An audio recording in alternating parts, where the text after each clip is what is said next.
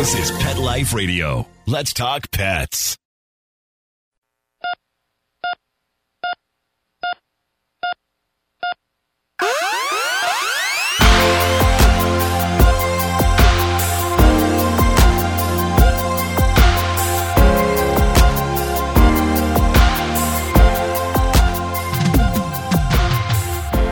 Welcome to ER Vet on Pet Life Radio. I'm your host, Dr. Justine Lee, and I'm a board-certified emergency critical care specialist and toxicologist. Thanks for joining us today. Today, we're going to be talking about a specific type of cancer in cats called lymphoma. We'll be right back after these messages. My cat Lily loves to sleep on my head in the middle of the night and then run around chasing imaginary mice. And you know what? That's all stuff that I can deal with. What I can't deal with is a smelly, stinky litter box. So I use Arm & Hammer Clump and Seal. It clumps tight around odor and destroys it for a 7-day odor-free home, guaranteed. That way, Lily isn't bringing home any stink into my house and not near my head in the bed. Because an odor-free home is a happy home. Arm & Hammer, more power to you. Let's Talk Pets on PetLifeRadio.com.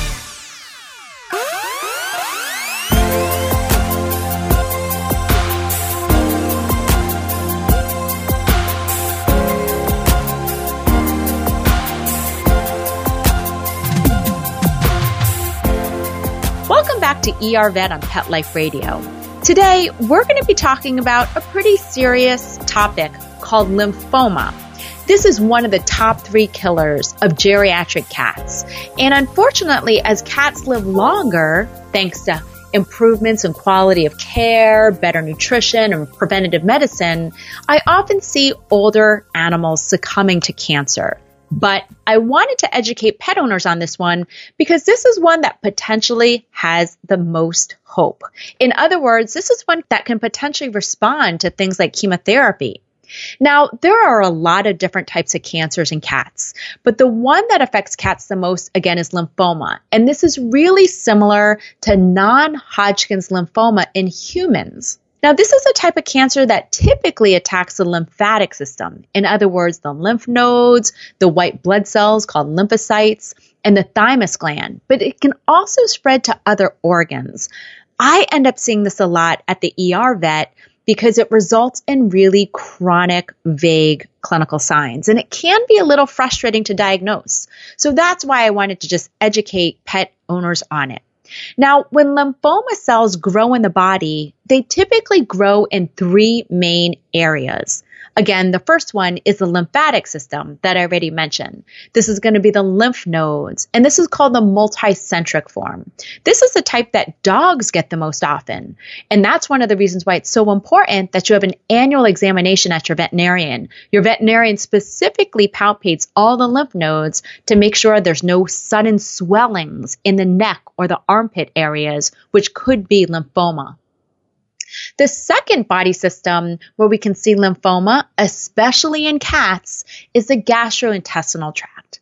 Now, the gastrointestinal tract goes from the stomach, well, it actually starts back at the mouth to the esophagus, down to the stomach, the small intestines, and sometimes the colon. And this is one of the most common areas where I see cats getting diagnosed with lymphoma. It's really important to be aware of this type. So if you have a cat that vomits or has diarrhea, you want to make sure that you're following up carefully with your veterinarian. In another episode of ER Vet, we talk about inflammatory bowel disease. And this is the other rule out for a cat that vomits or has diarrhea. We want to make sure it's not cancer or lymphoma. The third area where I can see lymphoma is in the mediastinum. I know it sounds like a big word, but that's basically just the space that's in front of the heart.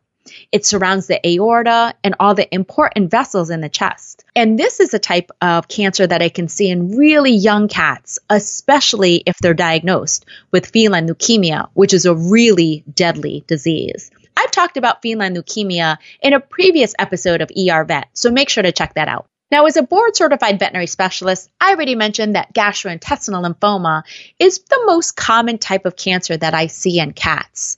Now, there is an association between the inflammation in the gastrointestinal tract and the potential development of lymphoma. And so cats with inflammatory bowel disease, or what we abbreviate as IBD, may be at risk for developing GI lymphoma in the future. Again, another reason why I keep on harping and saying, if your cat is a chronic vomiter, it needs to be diagnosed by your veterinarian sooner than later. Now, decades ago, before I even went to veterinary school, the most common type of lymphoma used to be the mediastinal type. In other words, the one in the chest cavity. However, this is less commonly seen. And thankfully, that's because we as veterinarians are testing for feline leukemia and we're vaccinating for it more too.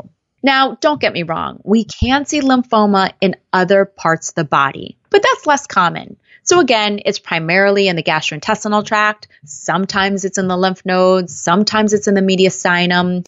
But very, very, very rarely we can see it in the kidneys or the central nervous system, like the brain or the spinal cord. Very rarely in the skin, or sometimes even in the airway, in the mouth, the larynx, the nose, or the trachea.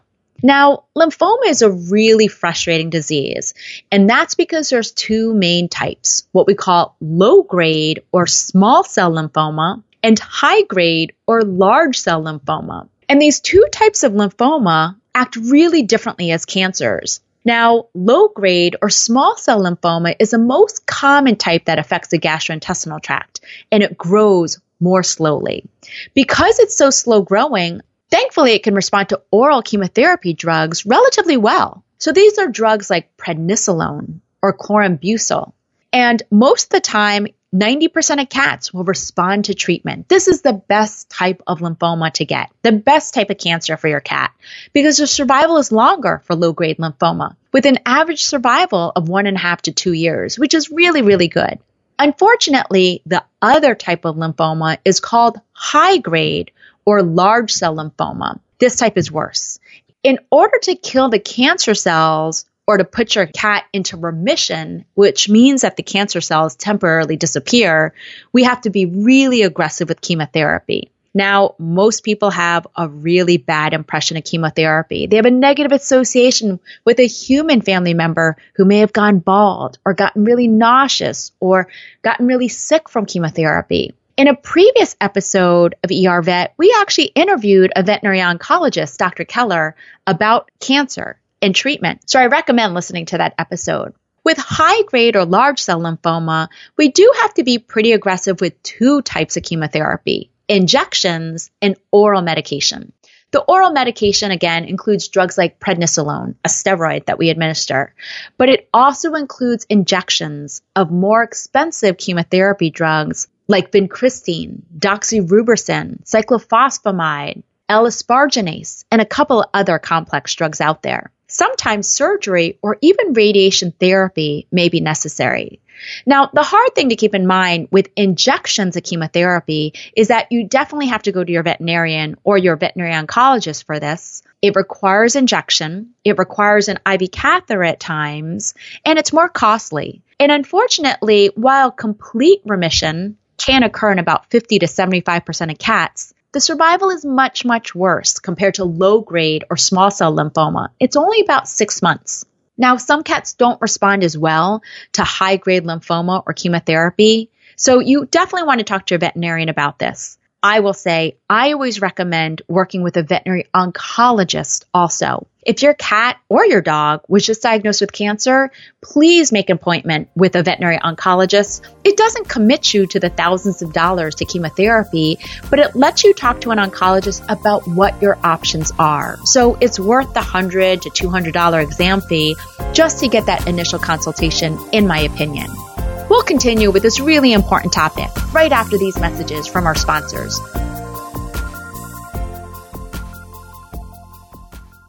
My dog, Mojo, was half beagle and half coonhound. He ate everything in sight. He would swallow things whole, including a chicken carcass, a bird nest with a bird in it, and assorted stones and sticks. We had to take him to the veterinary emergency room. After surgery, Mojo had skin issues. He was constantly itching and scratching, chewing on his feet, and chewing the hair right off of his legs, being irritated, lethargic, and just not the same dog. DINOVITE.com. When we put him on the Dynovite, he took right to it. All of these symptoms disappeared. Dynovite is nutrition. If you want the dog to be healthy, you got to feed it something healthy. Something that he actually likes to eat. You need to put him on Dynovite. Dynovite for life. If you love your dog, you don't just want him healthy, you want him to be happy. You won't believe how happy your dog will be. DINOVITE.com.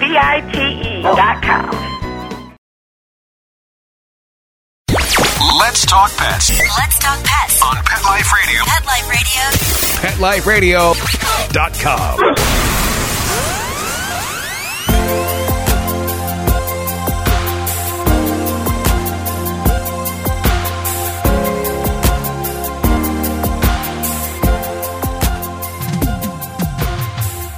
Welcome back to ER Vet on Pet Life Radio.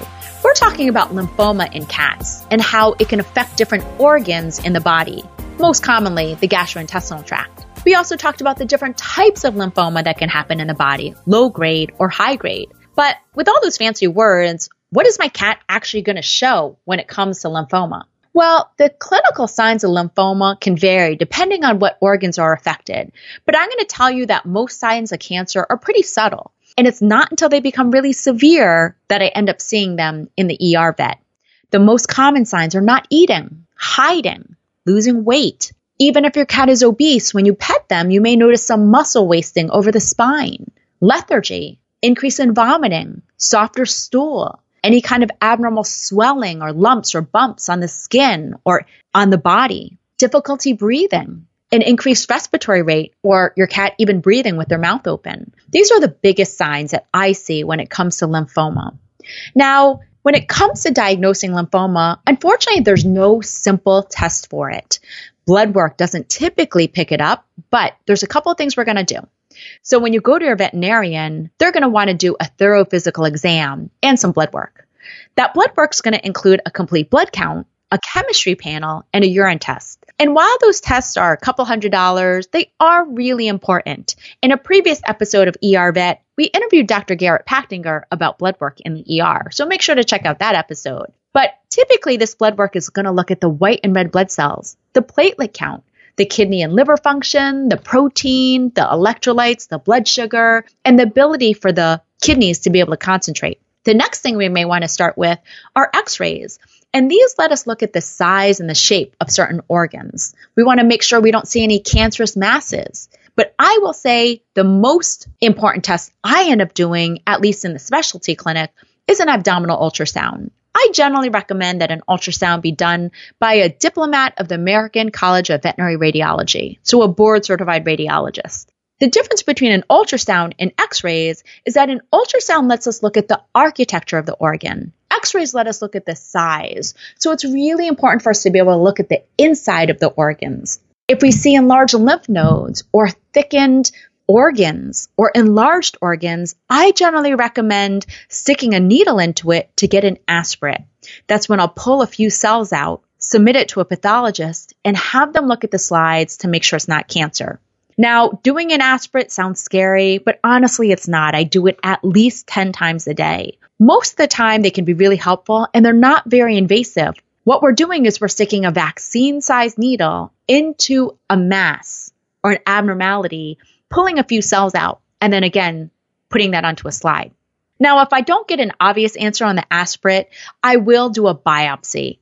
That's more invasive. That requires sedation or even general anesthesia.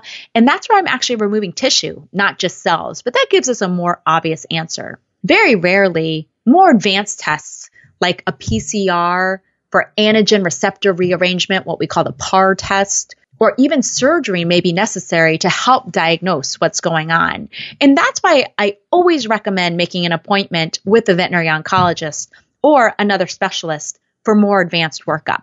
Ultimately, is there a treatment for cats with lymphoma? Please know that if your cat or your dog was just diagnosed with lymphoma, it's not a death sentence. While it's one of the most common types of cancers that I see at the ER, it's the one that has the best prognosis with treatment. Again, a lot of people have a bad memory of a patient or a friend or a previous pet going through chemotherapy, but it's actually pretty rare for dogs and cats to have side effects from chemotherapy. So when in doubt, it's worth making an appointment with a veterinary oncologist so you can talk to them directly. And that's again because a lot of patients can handle chemotherapy relatively well. Yes, cats can lose their whiskers, they can lose a little bit of fur, they can lose their appetite, or they can be a little bit nauseous at times associated with chemotherapy. But most of the time, the side effects from chemo are typically less than 10 to 20% of the time. And if there are side effects, we can easily treat that at the ER vet by giving fluids under the skin, anti-vomiting medication or anti-nausea medication, or even different appetite stimulants that can help entice appetite in your cat. Remember, cancer isn't curable in veterinary medicine, but some cats can live for several months, up to years, with different types of lymphoma. So you always want to check with your veterinarian or your veterinary oncologist to see if there's more options for your cat. Well, that brings us to the end of today's show. Find me at drjustinelee.com, on Facebook at Dr. Justine Lee, or email me your pet questions at drjustine@petliferadio.com. With that, we're out of time, and we want to thank Mark Winter, our producer, for making this show possible. See you at the next episode. Let's Talk Pets, every week on demand, only on PetLifeRadio.com.